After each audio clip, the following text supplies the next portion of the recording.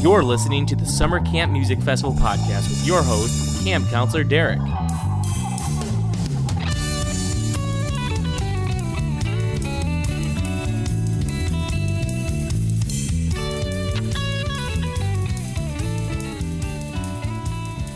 Ahoy, campers! Hey, I know it's been more than a couple weeks since my last podcast, but I left town for a week, hit Disney World with the boy, so that set me back a bit. And I'll tell you, scheduling these interviews can be a challenge with some people, but not with my guest today. Mo's always been great to me. It's my goal to have all the members of Mo on the old podcast, and today I'm very pleased to have Vinnie Amico as my guest. You know Vinnie. He's the one sitting in the back next to Jim. That's right, our house drummer for camp, and I sat down to talk about music and food. Why is there smoke coming out of your oven, Seymour? That isn't smoke. It's steam. Steam from the steamed clams we're having. Steamed clams. So hey, camp is just a matter of weeks away now. Since I last talked to y'all, the lineup has been expanded to include Carl Denson's Tiny Universe. I'm excited about that. Rob Garza of Thievery Corporation, Future Rock, Bonnie and Clyde, and our Summer Camp on the Road tour winners.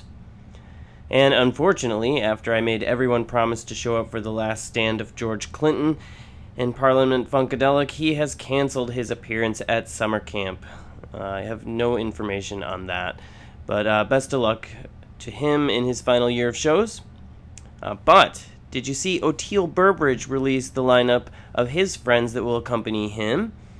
Joining Oteil will be Eric Krasno of Lettuce, Pretty Lights, Soul Live, Phil Lesh on guitar, fellow Dead and Company bandmate Jeff Chimenti, Further and Rat Dog on keyboards, Neil Castle, Chris Robinson Brotherhood, Circles Around the Sun, Hardworking Americans, also on guitar, John Morgan Kimmock. He's been playing with Mike Gordon recently, also in the Steve Kimmock Band on drums. Elfreda Gerald, Warren Haynes in the Gap Band, and Yanni on vocals. And Weedy Brema on percussion, plays with Trombone Shorty and Nth Power. And my apologies to anyone whose name I butchered there. But I have seen most of these musicians in their various acts and can confirm that this is a badass lineup. As always, if you have any comments, suggestions, requests, redacted summer camp schedules, Game of Thrones predictions, or drummer diatribes, you can always email me at podcast@summercampfestival.com. Where are you going? I'm going upstairs. Because I'm going to put my nutsack on your drum set. Okay? If you do that, I am warning you right now, if you touch my drums, I will stab you in the neck with a knife. Steven, go in the room. I will go ape shit. Don't want to miss a spot. You hear me? John Bob's playing Moby Dick for real. I swear to God. I swear to God. Now, as I said, my guest today is the drummer for Mo. We also get into talking about his love for cooking. He has a series of YouTube videos called Vinnie's Kitchen, where he teaches you how to make various dishes. Check that out. And he's also a hell of a guy to boot. Here's the interview. Stick around for the Jam of the Week.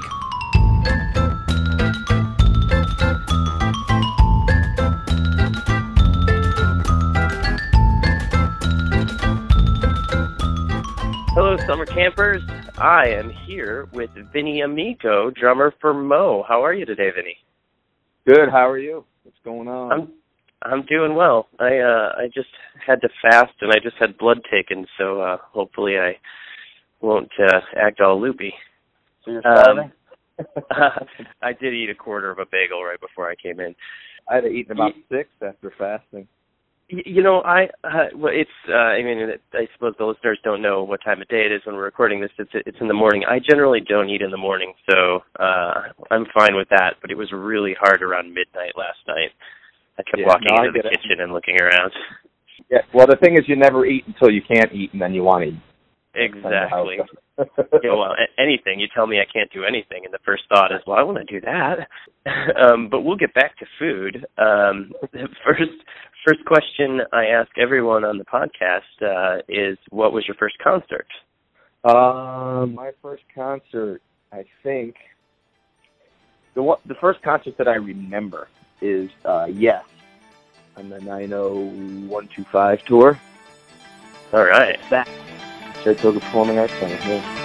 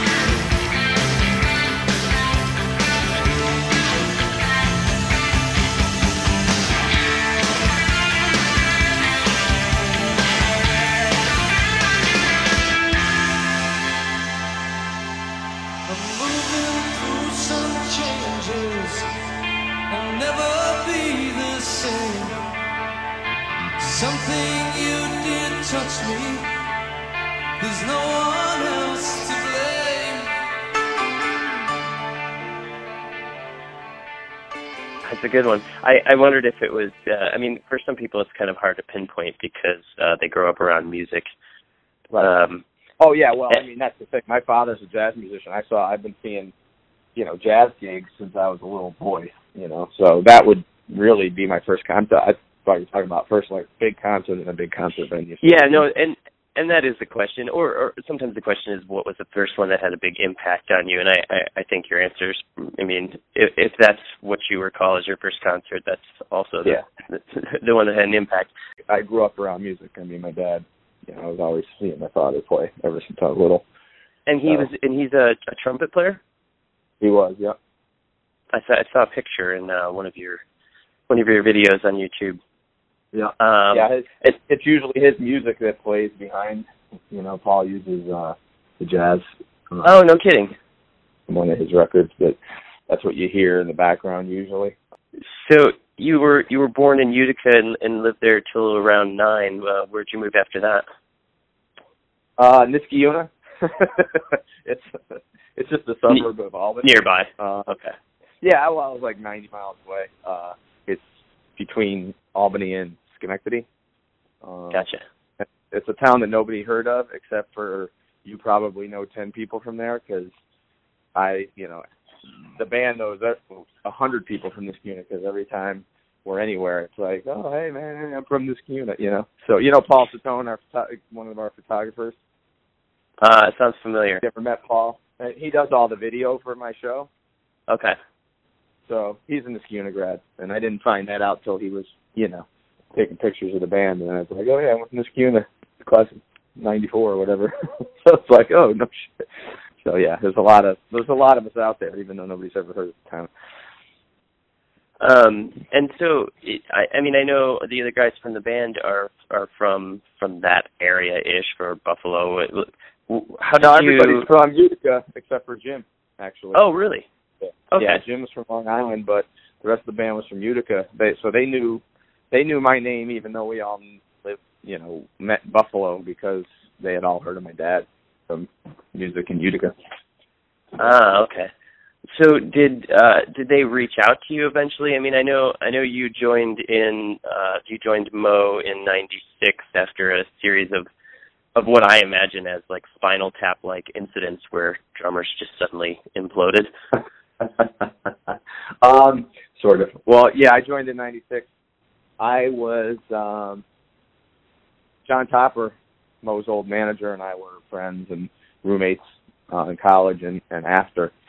And I was playing, I was like a working drummer in Buffalo. And every time they'd go through a drummer change, John would ask me if I wanted to do the gig, and it was never really timing didn't work out. Yeah, I was just because I had graduated, I already had a job, I got married, bought a house, all that shit. So it was like I couldn't go on the road for 250 days a year and $60 a week in peanut butter sandwiches. Yeah, wasn't in the cards. It's not an easy life. What was the job you had? I worked at Enterprise Rent-A-Car for a few years, actually, out of college, and then quit there and was a salesperson for a business supply company. I would imagine the rental car job actually has come in handy with your current job now and again. Like you know when they're bullshitting you or not. Oh yeah, you don't ever need to buy insurance for a rental car unless you don't have insurance, because it's all pure profit for them. They're all self-insured, and but they'll tell you need it. Yeah, well, yeah, that's why I'm telling you, in case you have a rental car and they're like, oh, you should get this, or they don't even give you the option. It's like, well, I have insurance. My insurance company's nationwide. I pay a lot of freaking money for it, so why should I give you money? Yeah. So, but. Awesome. So then you joined them in '96, and the band's been as it is now ever since, right? Well, Jim came back in '99. So. Okay, that's right. Jim was a couple of years later, and he had been in the band previously. Now, was he on a kit when he was in the band before that? He was the drummer. He was the second drummer. Gotcha. So, he was the second drummer, and then the percussion player. And I knew Jim, before Mo was even a band. I think Jim and I was Jim's next door neighbor in Long Island, and me were roommates in college. So when Jim was considering transferring to UB, he came up and stayed with us and kind of got in our scene, and then got in the greater Buffalo music scene, and then from there got in Mo. Awesome. You guys it's amazing to watch. It's amazing to watch any two percussionist band or two drummer band to watch the way that you guys interact. Is unbelievable. And I'll say this, it wasn't until probably about until the time I saw Greg Fundis. I don't know if you're familiar with him. He's the drummer. He was in 56 Hope Road, and now he's in Led Zeppelin too. Yeah, I know Greg. Yeah, he and I actually did a couple of because there used to be drum clinics every year, and he and I did a couple together. He's a great drummer. Oh, he's incredible. And what I was going to say about him is that it wasn't until I saw him that I really understood how a drummer can affect a jam and how the drummer drives a jam and how much they interact with even a solo. Mm-hmm. But I'm sure. I'm a pretty avid music fan. That was a long time ago that I came to that realization. But I would imagine a lot of people don't ever come to that realization. You're your average person. Don't. You're actually one of the first, let's say non-drummers, unless you are a drummer, that actually figured that out. Well, I have played. I did play with a band. In fact, I played with a guy. His name is Dave Schmidt. He was in a band called Snuckafoo that played at summer camp, and that's when I realized how.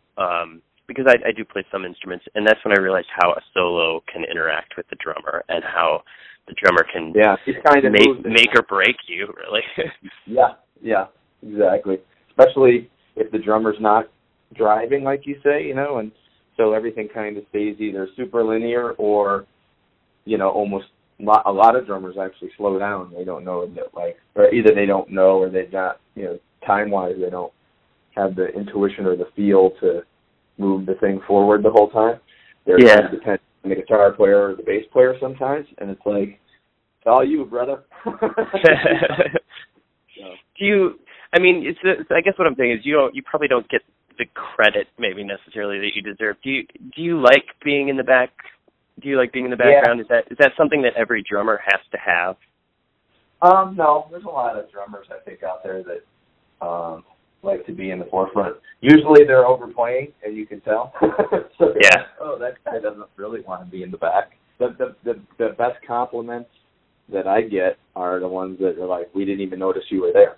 It's like, good. That means I'm doing what I'm supposed to do and just moving everything. You know, it can be all about the frontman, but without the drummer in the back making shit happen without anybody noticing, you know, that's the key.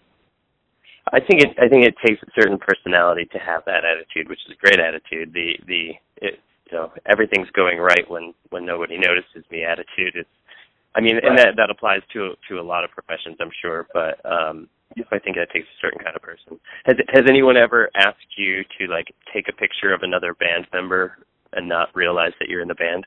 Like, hey, take a picture of me and Al. It happens to me all the time. I love it. I think it's funny. I saw a meme like that the other day, and I you were one of the people I thought of. Hey, could you take a picture? Could you take a picture of me in the band? I think it's a riot. Or sometimes I'll actually go, hey, let me take the picture, so that you just volunteer. Yeah, somebody be like, hey, you guys take a picture. I'm like, I'll take it for you. All right. So here's a question: How do you guys do set lists? So I've had Rob and Al both on the podcast, and I want to get all you guys eventually. But that's a question I never asked either of them. Alphabetical order back from last name. That's how. So I get the first one, then you trade off. Yeah, then Chuck, then Al. Jim kind of bailed on him 2 years ago. He just doesn't like writing them. So we all have a different style of how we do it. So that's why the set lists are quite a bit different night to night. Not necessarily just because of song selection and the fact that we're trying not to repeat or do anything the same, but also our styles of how we write a set list are different. You know, like the melody instruments tend to try to write a set list on key changes or lack thereof, and so if we're going to do a jam, they want to keep everything in relative keys, and so there's not a lot of modulation or a lot of that kind of thing. And then me, I kind of do it on flow and groove. So, interesting. Everything that I do, kind of all the jams, like the time works together and the way the whole thing builds works together. So you're trying to do it more like a mixtape than paying attention to what instrument you got to pick up and drop and what key changes there are. And I'm not as concerned about that. I mean, every once in a while, something I have written down won't work because you just can't get from whatever logistically. The key is. But most of the time it does. And sometimes the thing is that I tend to make the instrumentalists work a little harder because then they can't just go, oh, we're going to go from here to here and it's a relative key and you just move from this to that. It's like, oh, now we have to modulate a half step here and then a whole step over there to get to, so they got to work a little harder to make it work. But, there's a lot of, in a lot of ways it's more interesting because you're not just sticking to one key and just staying there the whole time, and working it that way. So. I was thinking you mentioned Jim, and I was thinking that he stopped doing set lists. He seems like he is even more so comfortable being in the back. Like if you look on your Wikipedia page, there's links for all of you except him, and he seems probably like the last one that I'll ever get for this interview. I mean he's all right with interviews once you get him talking, and he's got as much weed as he smoked in his life. He's got a steel trap memory, he remembers a lot of stuff. So he'll be able to give you some insight on some stuff from, way back in the past. Yeah. That other people may or may not remember, So. Well, it's your brain's racing. You have to, feed it into submission. I mean, it's racing because you've got all of that knowledge swirling around in it. Right. I beat mine into submission with alcohol, and I don't remember shit anymore for some reason. So. Yeah, well, that that kills them. I think we just numb them. I think sends them to the back. I think part of the memory thing, at least for me, is that most of my memory is actually taken up with remembering songs. And not like, oh shit, I have to remember a song. It's just that like, that's how my brain learns. So, every song I listen to, new or old, it's like, I'm learning it. It's not like, oh, I love this song, which I do, but I'm also like, my brain just learns it automatic. It just takes up a lot of memory space, like a computer. I can't purge all the useless nonsense, it just all is in there. And well, when you hear a new song, or something on the radio, are you able to put your drum brain on the back burner for a minute and enjoy the song, or are you immediately analyzing the beat? Luckily, most of the beats are kind of easy. It's all 4/4. A lot of it is. So yeah.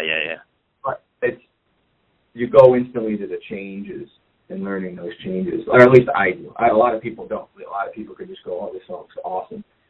I'm like, "Oh, this song is awesome," and then it's like, "What's the change?" And then, "What's the pattern?" And then, Yeah, this is more the structure than the actual beat. Yeah, and then I'm like, "Oh, I could play this tomorrow if I needed to." I don't know why that is. It's just the kind of the way my brain works, I guess. Cool. One note I had here is I don't know if there's a term for musical Eskimo brothers. I don't know if that's a thing, but I played in high school jazz band with Matt Kaminsky, who just sat in with you guys on keys in Atlanta. So that's awesome. I just thought I'd throw that out there and give a shout out to Matt. He's pretty knowledgeable about jazz stuff. He's got a lot of that stuff in his head. Yeah, we were talking jazz for a while, he and I, and he knew a lot of stuff. So yes, he does. He's a wealth of information about jazz.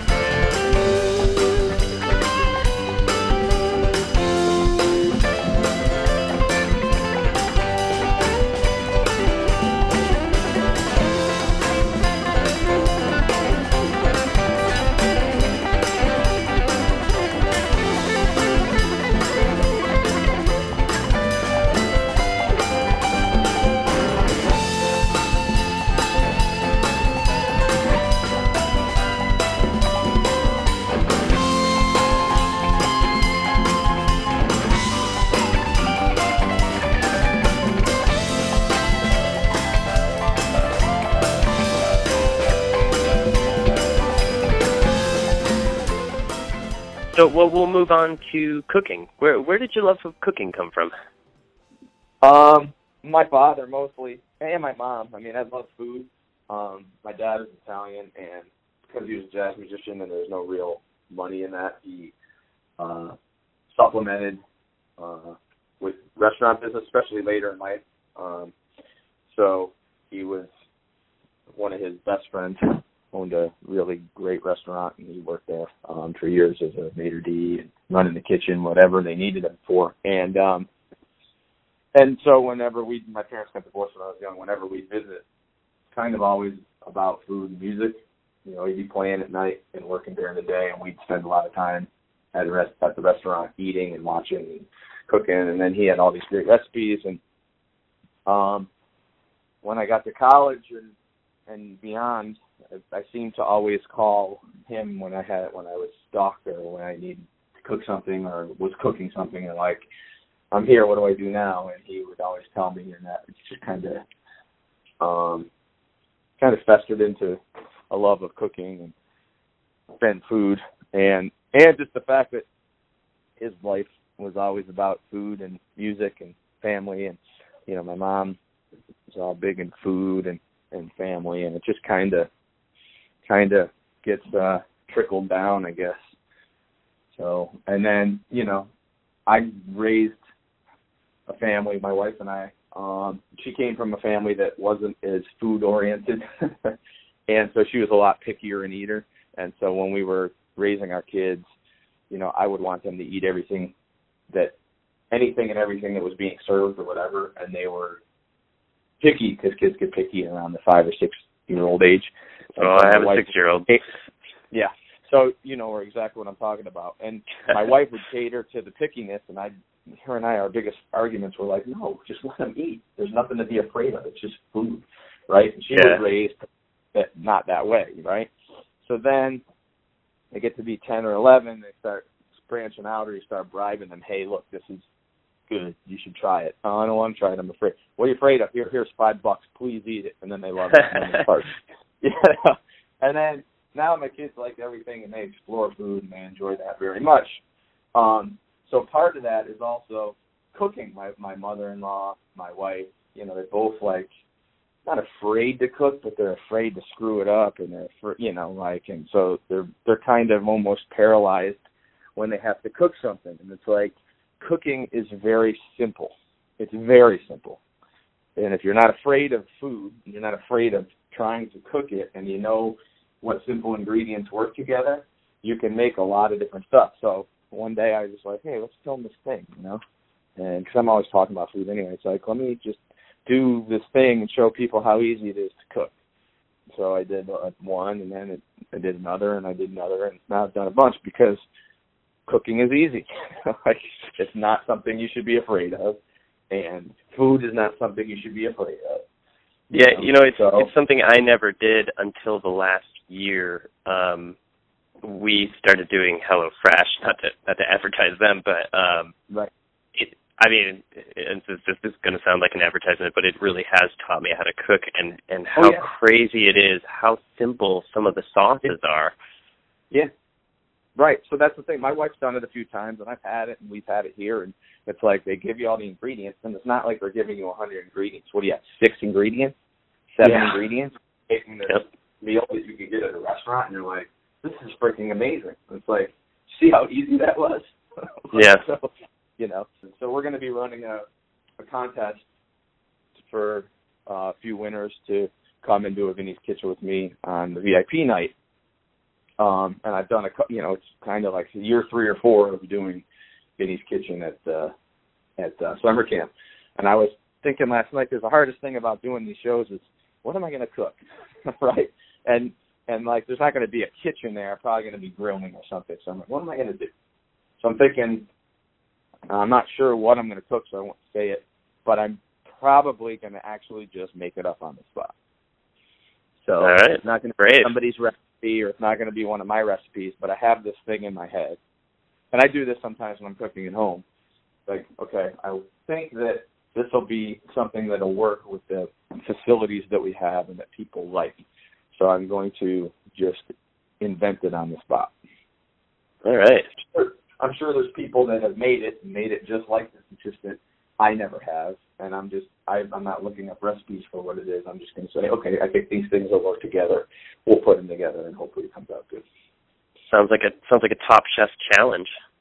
And the funny thing is so the people who usually enter these contests and win, in a lot of cases, actually cook in restaurants and stuff and know a lot more about food than I do, which is kind of funny. But it's cool because then they can, if I have any questions, they can help, or they can cue me in the stuff that I don't know about food because I'm just a hack.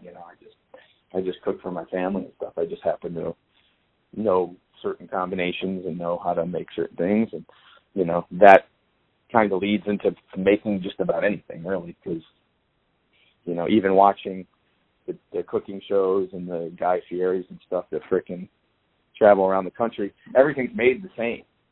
They go to a Mexican restaurant, their sauces are made with, they use cilantro instead of parsley, but all the sauces are, onion, pepper, tomato-based sauces that, it's like an Italian thing or like a Louisiana thing or like a, so everything's very relative. Minor changes make it taste a little different. Cool. Yeah, I mean, I do want to back up just if people are confused listening, that you have a series on YouTube called Vinnie's Kitchen, which people can check out, where you cook all kinds of stuff, chicken riggies and broccoli pizzas and chicken marsala, a lot of chicken stuff. Mostly, a lot of chicken because we eat a lot of chicken, and mostly Italian because I'm Italian, and that's where kind of a lot of my stuff is rooted. And being from Utica actually has a cooking style and a cooking culture. So like the chicken riggies thing, Utica greens, there's a bunch of different things that come from Utica. They're significantly Utica. Like steamed hams? I don't know about steamed ham. There's something like that from Utica. That's a Simpsons reference. In fact, I will cut that clip in so people know what I'm talking about. Okay. Like what? Superintendent, I hope you're ready for mouth-watering hamburgers. I thought we were having steamed clams. No, I said steamed hams. That's what I call hamburgers. You call hamburgers steamed hams? Yes, it's a regional dialect. Uh-huh. What region? Upstate New York. Really? Well, I'm from Utica, and I've never heard anyone use the phrase steamed hams. Oh, not in Utica. No, it's an Albany expression. I see. The contest for summer camp, let's see. So I'm trying to think what essential information we need to give people. They can pick a meal that they would cook at a festival, and they are supposed to... Or it could just be their favorite festival food. Okay. It doesn't necessarily be something they'll cook, although we encourage that kind of thing. But there's also, you can just list your favorite fast food or something somebody cooked at a festival or any of that stuff. And you post it to, I think, and hashtag it. Vinnie's Kitchen Scamp 19. Yeah.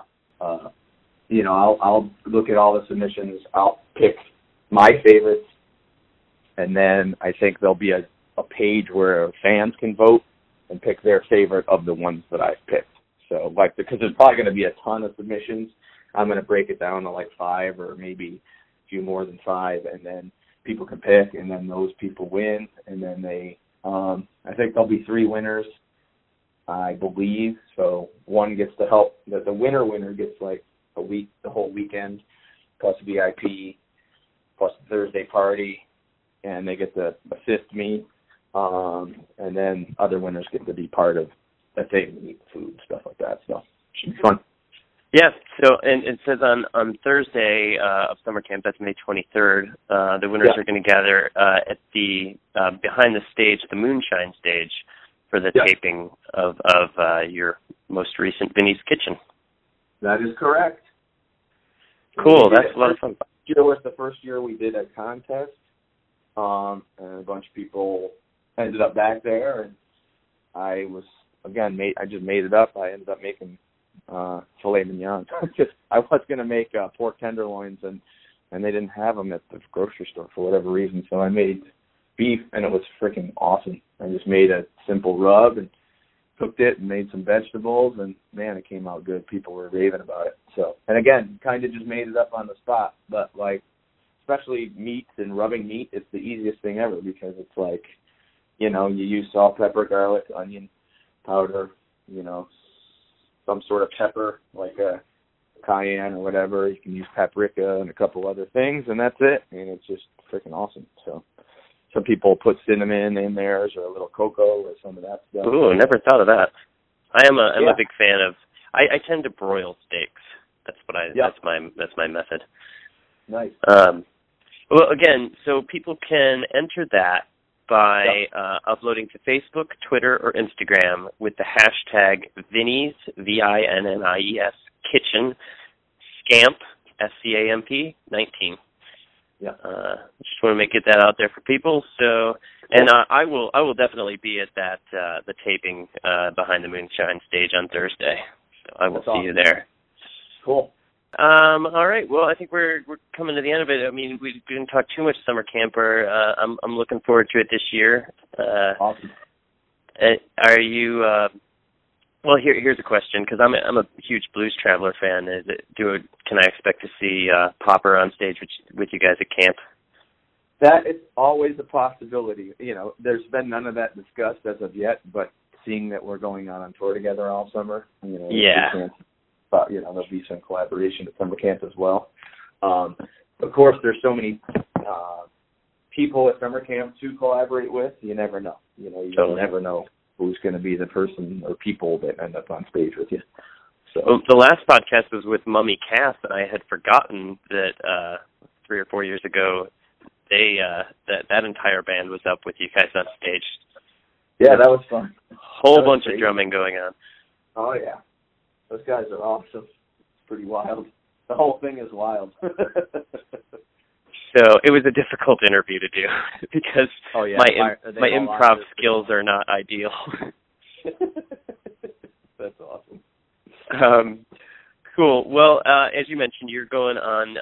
So you're on kind of a break now, and then you come back for summer camp. Yeah. And then you go out on the All Roads Run Around tour with Blues Traveler and G Love and I was going to say G Love and Special Sauce, just G Love. Yeah. Just G Love, yep. And so I'm looking forward to that tour as well. But I had to throw the Popper thing out there just to put it in the universe. I know he's played with you guys before, so. Yeah, he has quite a bit, and we will all summer too. But hopefully, you know, I'm sure we'll probably have some stuff going on at summer camp too because. You know, we got a whole summer of it to do. We got to figure out what the hell it is we're going to do. Maybe we'll work it out at summer camp, you know. So. Yeah, summer camp's your trial run for the rest of the summer. Yeah, man. All right, Vinny. Well, thank you so much for doing this. I really appreciate it. Thank you. It's a pleasure talking to you. Yeah, you too, man. And I'll see you backstage on Thursday, May 23rd. And we'll be looking for all those uploads from everybody for Vinnie's Kitchen. Awesome. All right, man. Sounds Thanks good. again. I'll see you then. Yep. Sounds good. Bye. Thank you. Bye-bye.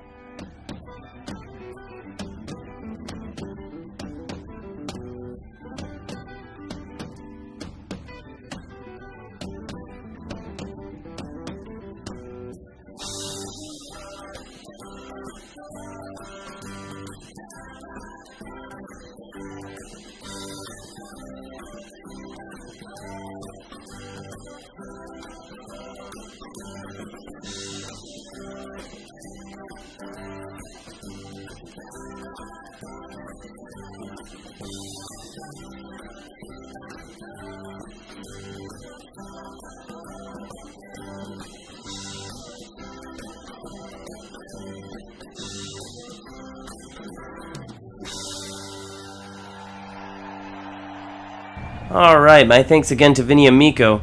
That was a little bit of them playing with John Popper earlier this year. Now, I know this is coming out late, so if you do want to enter that contest, you have until Friday to get your favorite fest food post up on the old Twitter, Instagram, or Facebook to enter for a free ticket to summer camp. And remember to hashtag that Vinnie's Kitchen Scamp19. On to the Jam of the Week. My selection this week is from our Scamp hosts Mo in the Red Barn on Friday night of last year. Here they are with Threw It All Away. I'll be back in a couple weeks with a couple more episodes before camp. Air out your tents, y'all. Hey, monkey man, what you gonna do now? Living in tin cans, sucking on balloon. Hey, funky town, what you gotta prove? I'm giving in a flim flam, fucking on the moon. Hey, oh my, oh monkey man, you think you gotta give it up? I think you got a funky plan, I think you better give it. Hey, monkey man, what you gonna do now? Living in tin cans, sucking on balloon now. Do it all the way.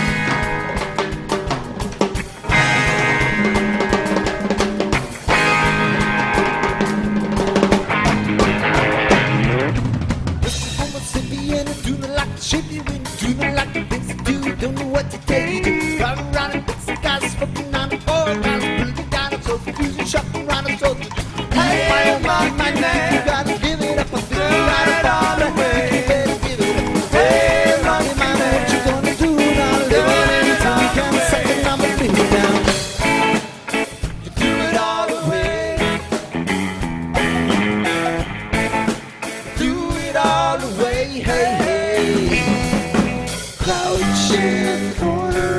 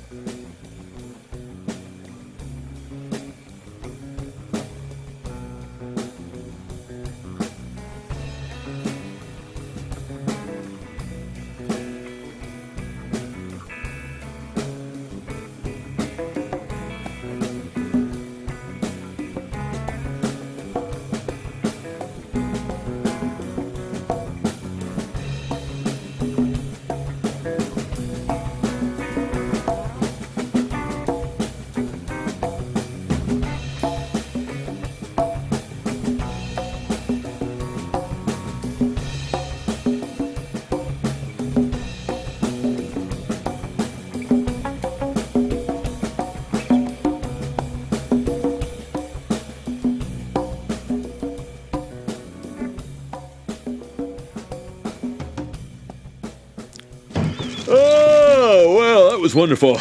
Good time was had by all. I'm pooped. Yes, I should be. Good Lord, what is happening in there? Aurora Borealis? Aurora Borealis. At this time of year, at this time of day, in this part of the country, localized entirely within your kitchen. Yes. May I see it? No.